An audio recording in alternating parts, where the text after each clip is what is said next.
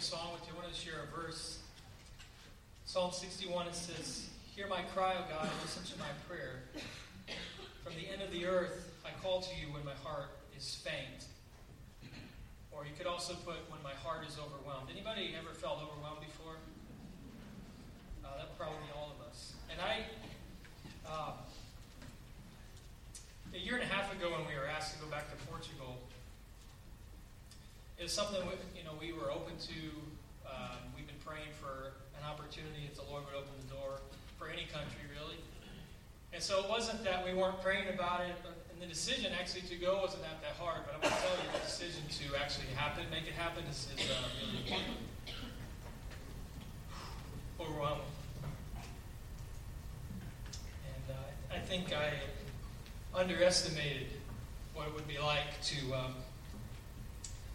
take 6 children to something that they've never known before and move them across the country.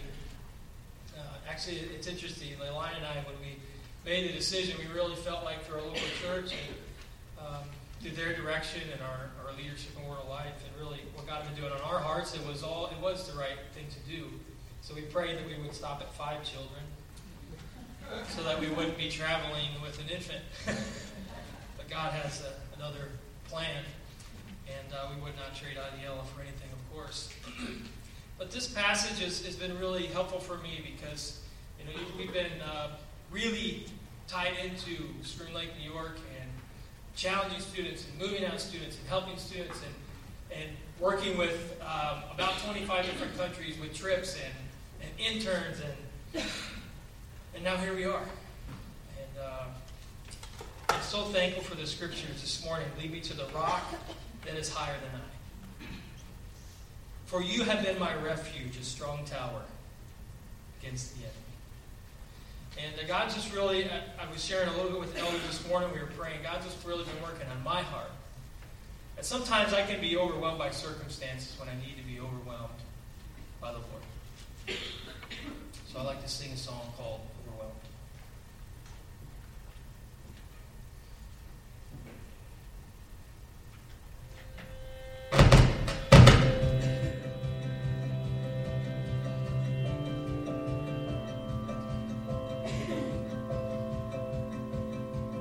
I see the work of your hands. The galaxies spinning a heavenly dance. Oh God, all that you've done is so overwhelming. I hear the sound of your voice. All at once it's a gentle and thundering noise. Oh God, all that you are is so overwhelming. I delight myself in you, captivated by your beauty. I'm overwhelmed by you. And God, I run into your arms, unashamed because of mercy. I'm overwhelmed by you.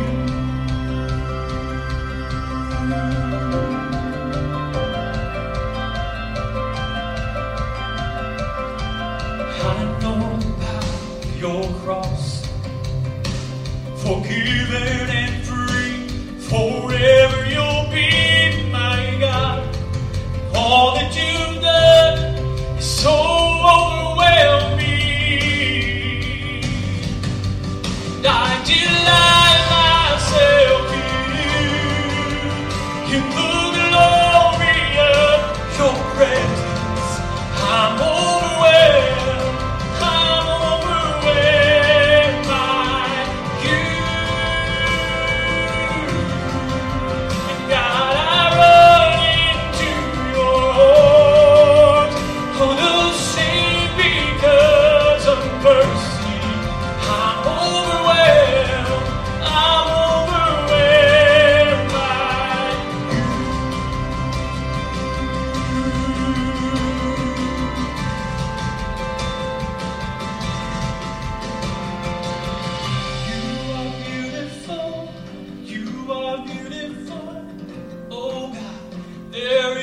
one more beautiful. You are beautiful. God, you are the most beautiful. You are glorious. You are glorious. Oh God, there is no one more glorious. You are glorious.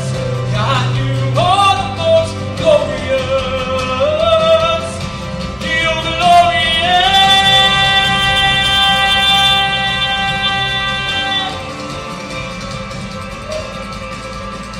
You're glorious.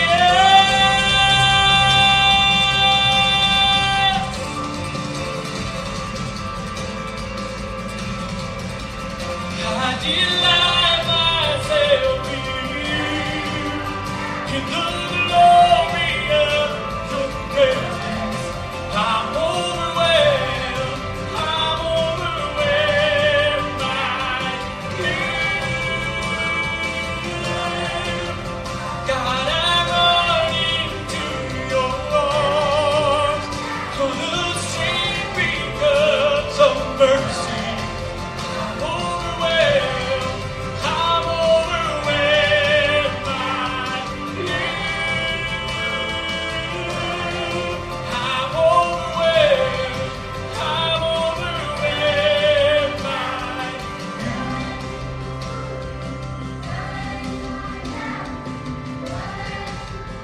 There is no more beautiful. God, you are the most beautiful.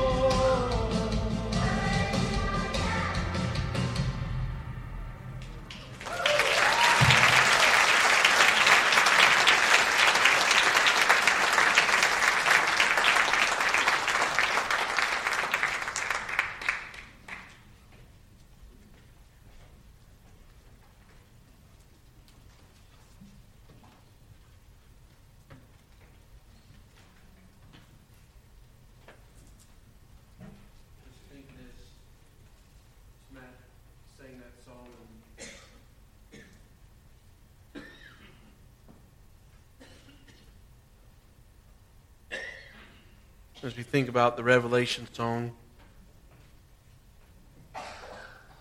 when we say Jesus, is His name beautiful to you?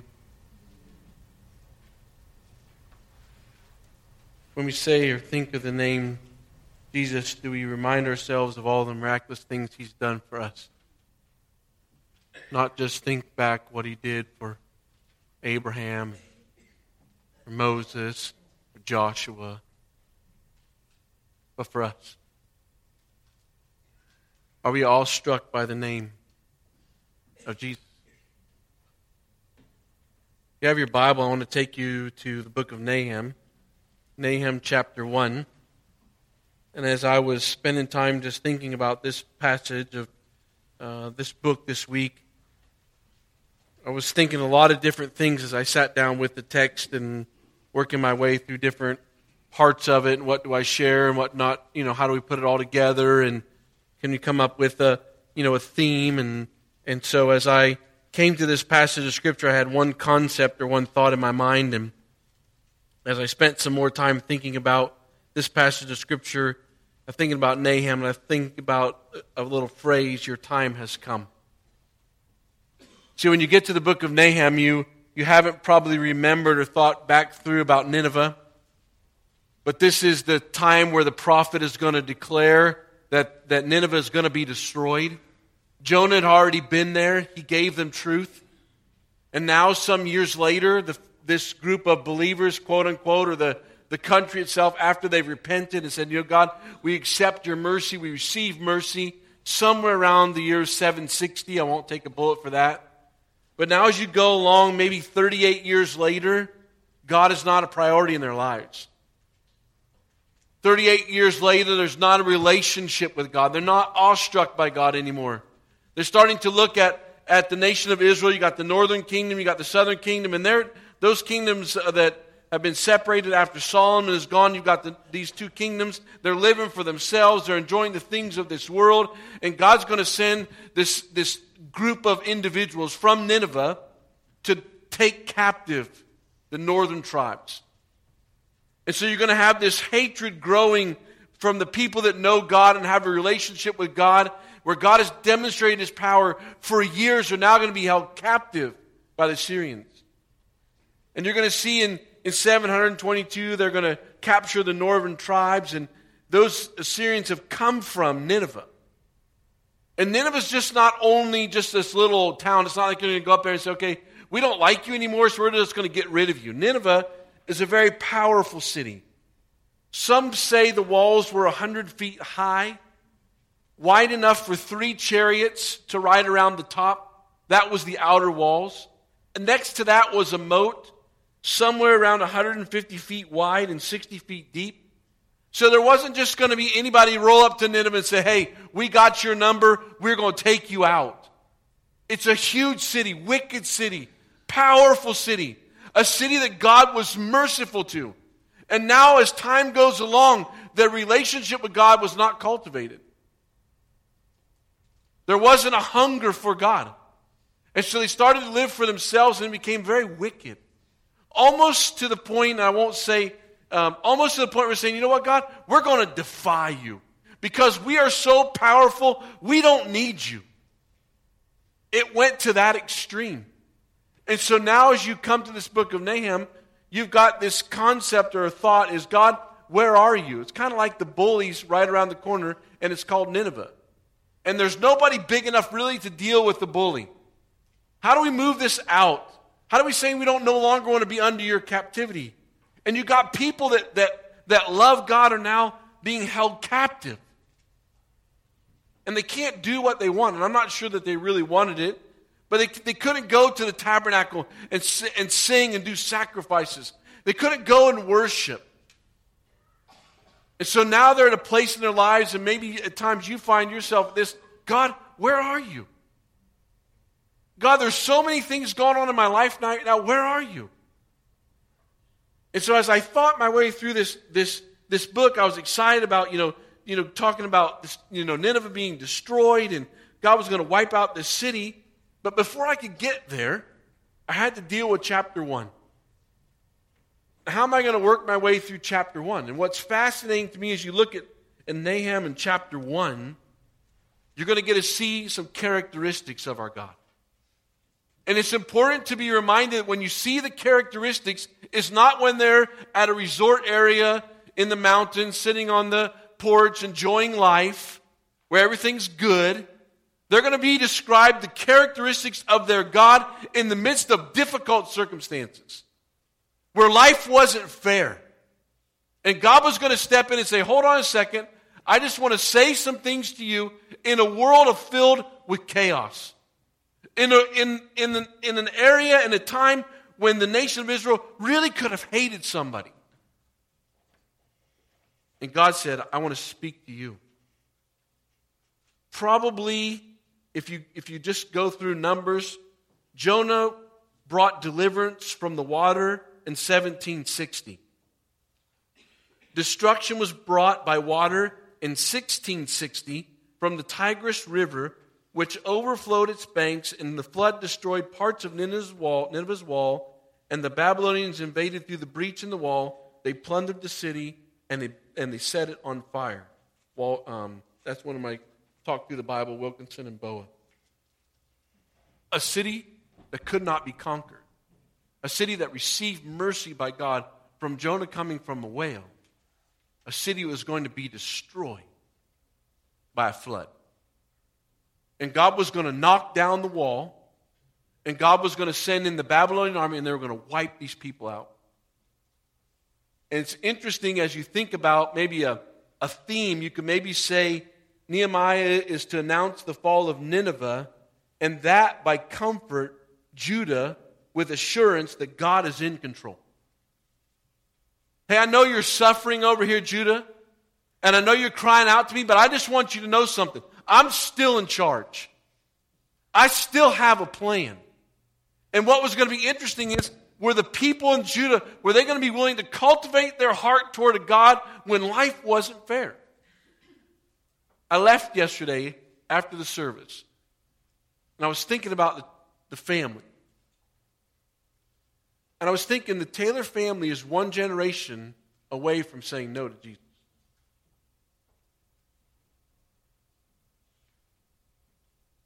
One mom and dad say, well, the Bible's not really that big of a deal.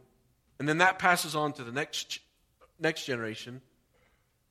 And then it goes on to the next generation. Your family is one generation away. If the Bible's not a priority to me, it's not going to be a priority to the next generation. If I don't love my Bible, my son's not just going to wake up one day and say, well, I'm going to love the Bible even though my dad's not going to. It's not how it works. It's meant to be passed on from generation to generation. It's meant to be, when you say the word Jesus, that it comes out of me in such a way that there's something different. That the things that I can tell my son and daughter about Jesus, about the miracles, is not just Old Testament stuff. It's the stuff that we can say to Mary Lou Woodard's niece. That's a miracle. That was God demonstrating to us His power through prayer. God, we need help. We can't help this person. We don't even know who she is, but we know that she's loved by somebody in our church. And she's got an aneurysm, and she doesn't know who we are. But God, would you help her? That's for us to tell on for generations.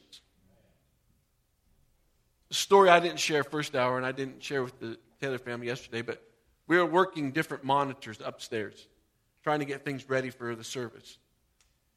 And so we put in a new monitor, and we go upstairs, and Nancy and I were, we turned it on, and the monitor now is on these screens, not upstairs.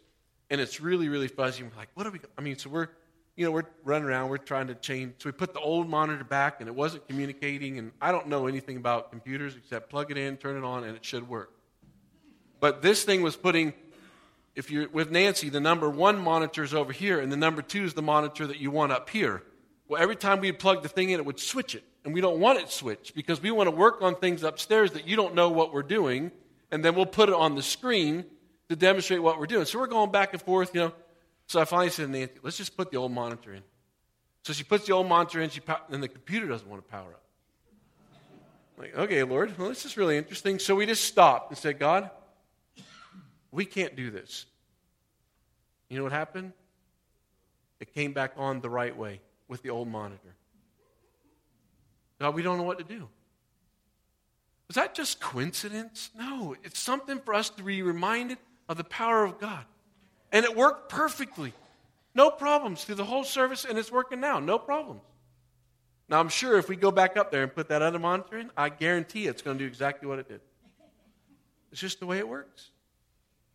And so when we talk about our God, it has to be our God.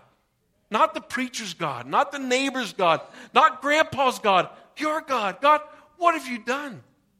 So that when we say the name of Jesus, it's not just it's just Jesus. No, it's the Jesus that we know. It's the Jesus that we have a relationship with. So you have the book of Nahum, and I want you to go to chapter 1, and I'm going to give you some attributes, some characteristics, however you want to phrase it in your little word, in your Bible. But I want to highlight some things. So the next time that you come into a storm, you'll know some attributes of your God. Because a storm's going to come. It's always going to be there. God will send turbulence into your life. It's just the form that He chooses. And whatever it might be for me, you can be saying, well, that's not a big deal. What's wrong with you? You're a preacher. You've been involved in church for how many years? That's a big problem with you? Yeah, it's a big deal to me. That's God's turbulence for me. So in my weakness, He's going to make me strong. God's going to send something to you that might not be anything that I would think about. Here's some characteristics. Go to Nahum chapter 1 and verse 2. The Lord is jealous. The Lord is a jealous and avenging God. What does that mean? So if you think about some attributes, the Lord will protect what belongs to Him. So Judah, I know you're living in captivity, but I will protect you. I've got the power to do it, but I want you to know some things about me. I want to demonstrate some characteristics about me as your God, and I can only do that when I put the pressure on you, when I want to mold you. And so He says, I am a jealous God.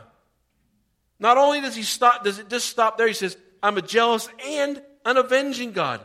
He is just. Those Ninevites will pay. They will pay, but they will pay in God's time, not their time. How many of you love to be taken advantage of? How many of you love to be laughed at? How many of you, when somebody does you wrong, you do not want to get even with them? None of us. We want to say, we want to make you pay. And can you imagine these people that this prophet went, and his name was Jonah, and they received God's mercy, and now they're controlling you? God, make them pay. God, punish them. Take them out. God said, hold on a second. I will. And you need to know through this prophet that I am an avenging God. Look at verse 3. The Lord is slow to anger. He withholds judgment.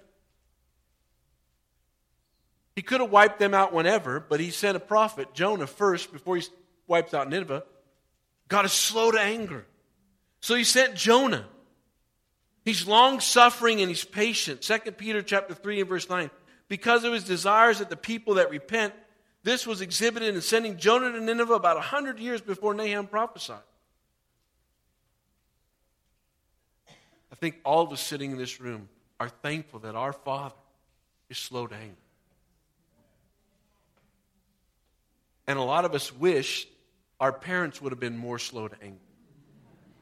Because we would have got less whoopings than what we got. But know this. He is a jealous God. And He will bring you to your knees. You will not be allowed to run in defiance against Him. He will spank you. He will get your attention. He will do whatever He has to do for you to stop and say, hold on a second. You're my Father, and I'm sorry. I'm going in the wrong direction. He will. As you read on, I want you to see in verse 3, and is great in power. I want you to go with me to 2 Kings chapter 19. 2 Kings 19. Just to remind you that God is great in power. 2 Kings chapter 19. Pick it up in verse 32. This group from Nineveh, they weren't just content to have the northern kingdom. They wanted it all. And so they've surrounded Judah. And they've crying out, and Judah's crying out for help. Pick it up in verse 32. Therefore, this is what the Lord says concerning the kingdom of Syria. He will not enter a city or shoot an arrow. He will not come before it with a shield or build a siege ramp against it. By the way, he came, he will return. He will not enter the city, declares the Lord. I will defend the city and save it. For my sake and for the sake of David, my servant. That night, the angel of the Lord went out and put to death 185,000 men in the Assyrian camp. When the people got up the next morning, they were all dead bodies.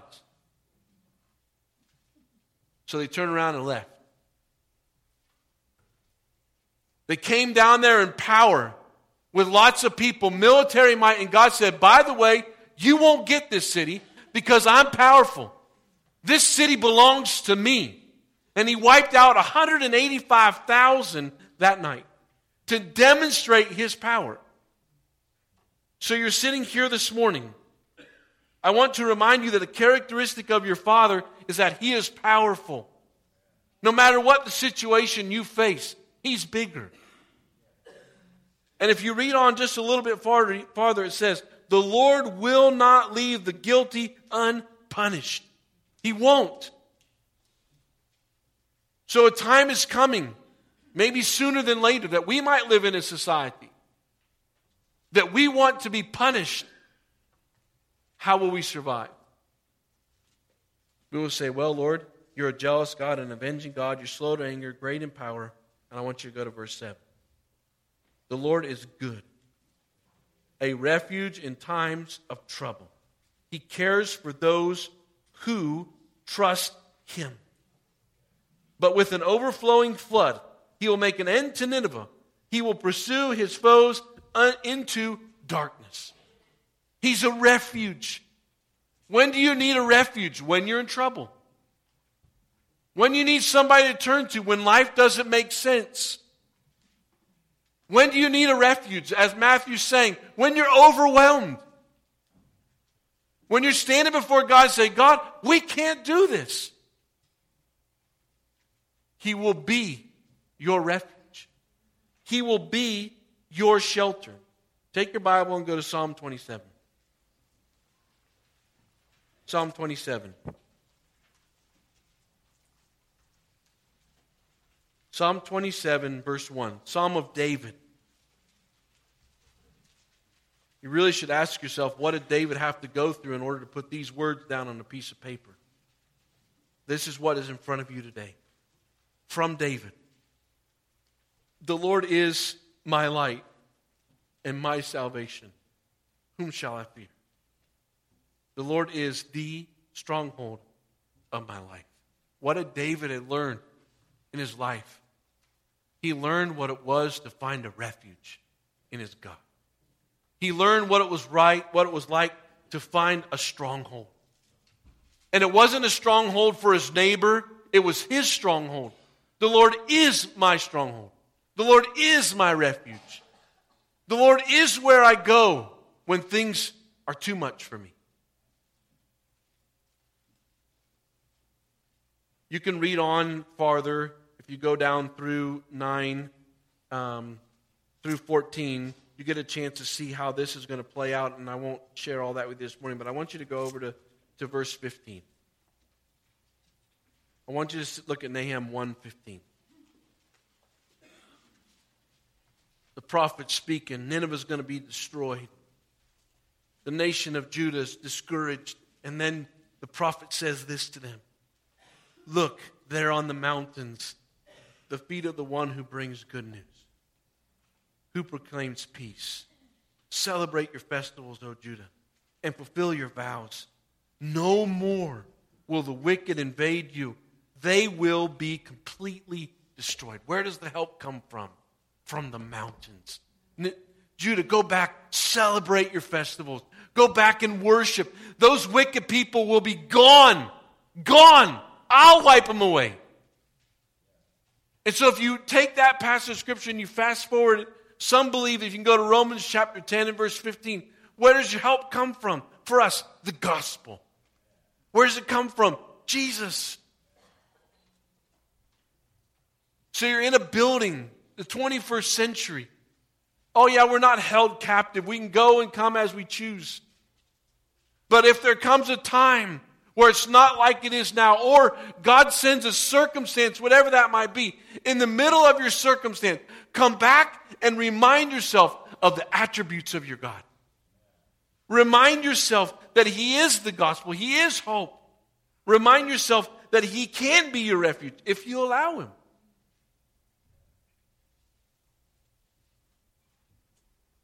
If you've ever had children, one of the things that you like to do as a parent is to protect your children.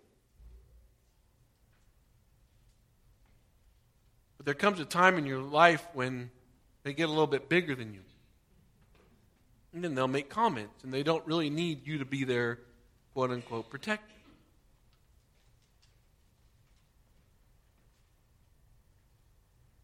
But I long for my children to choose God as their protector. And I can't do that for them. Oh, I can protect them when they're 3, 4, 5, 6, as best as my ability. And I work at that. There's only one shelter that will protect you. His name is Jesus. And I wrote down a couple things as we end our time together. It's good to know the attributes of your Father.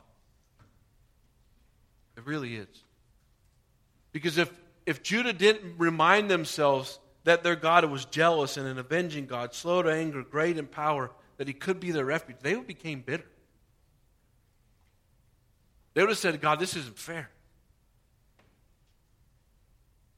It's good to remind yourself not only the attributes of your Father, but then allow those attributes to help you navigate your life.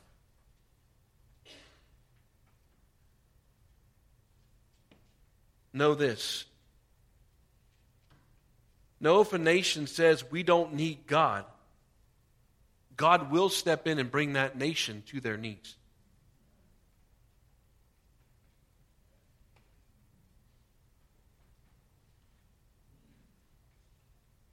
God resists the proud, but He gives grace to the humble. James 4:6. So this morning, we could say, well, Nahum prophesied, it's your time, Nineveh, God's going to wipe you out. And we could say that, and that would be biblically correct.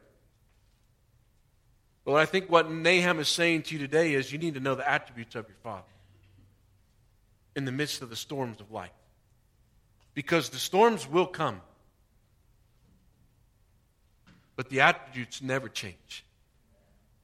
And if we lean on the attributes, the way we live our lives in the middle of the storm is different than if we don't know the attributes.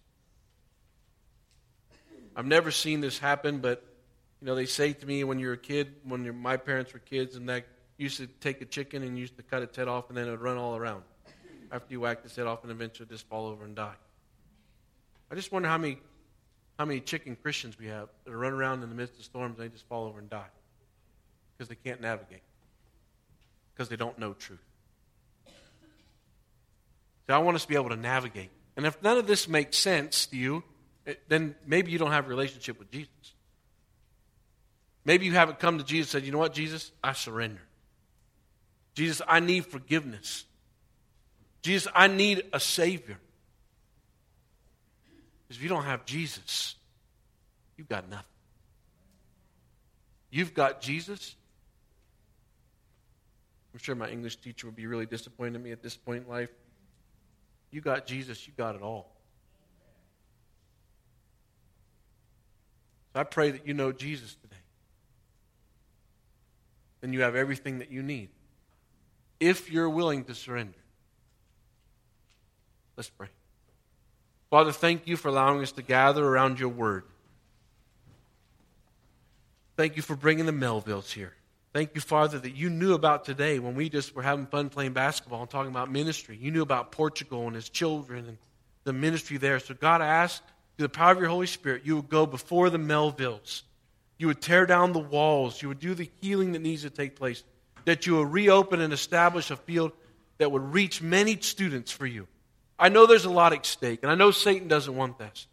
But God, you do. So you move before them in mighty ways. And God, before us is Highlands County.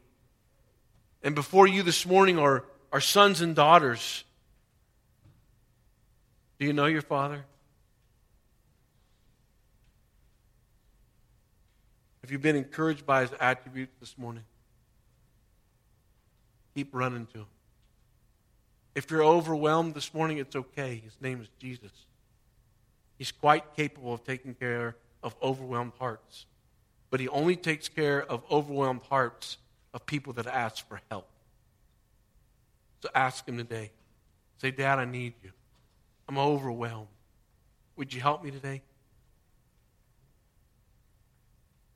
He's also in the business of changing hearts from the inside out.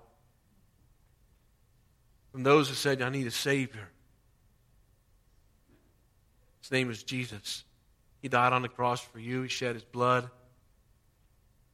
He was your substitute so that you could have eternal life, so that you could have hope. But you have to call on him. You have to ask him. Say, Dear Jesus, I want to accept you today.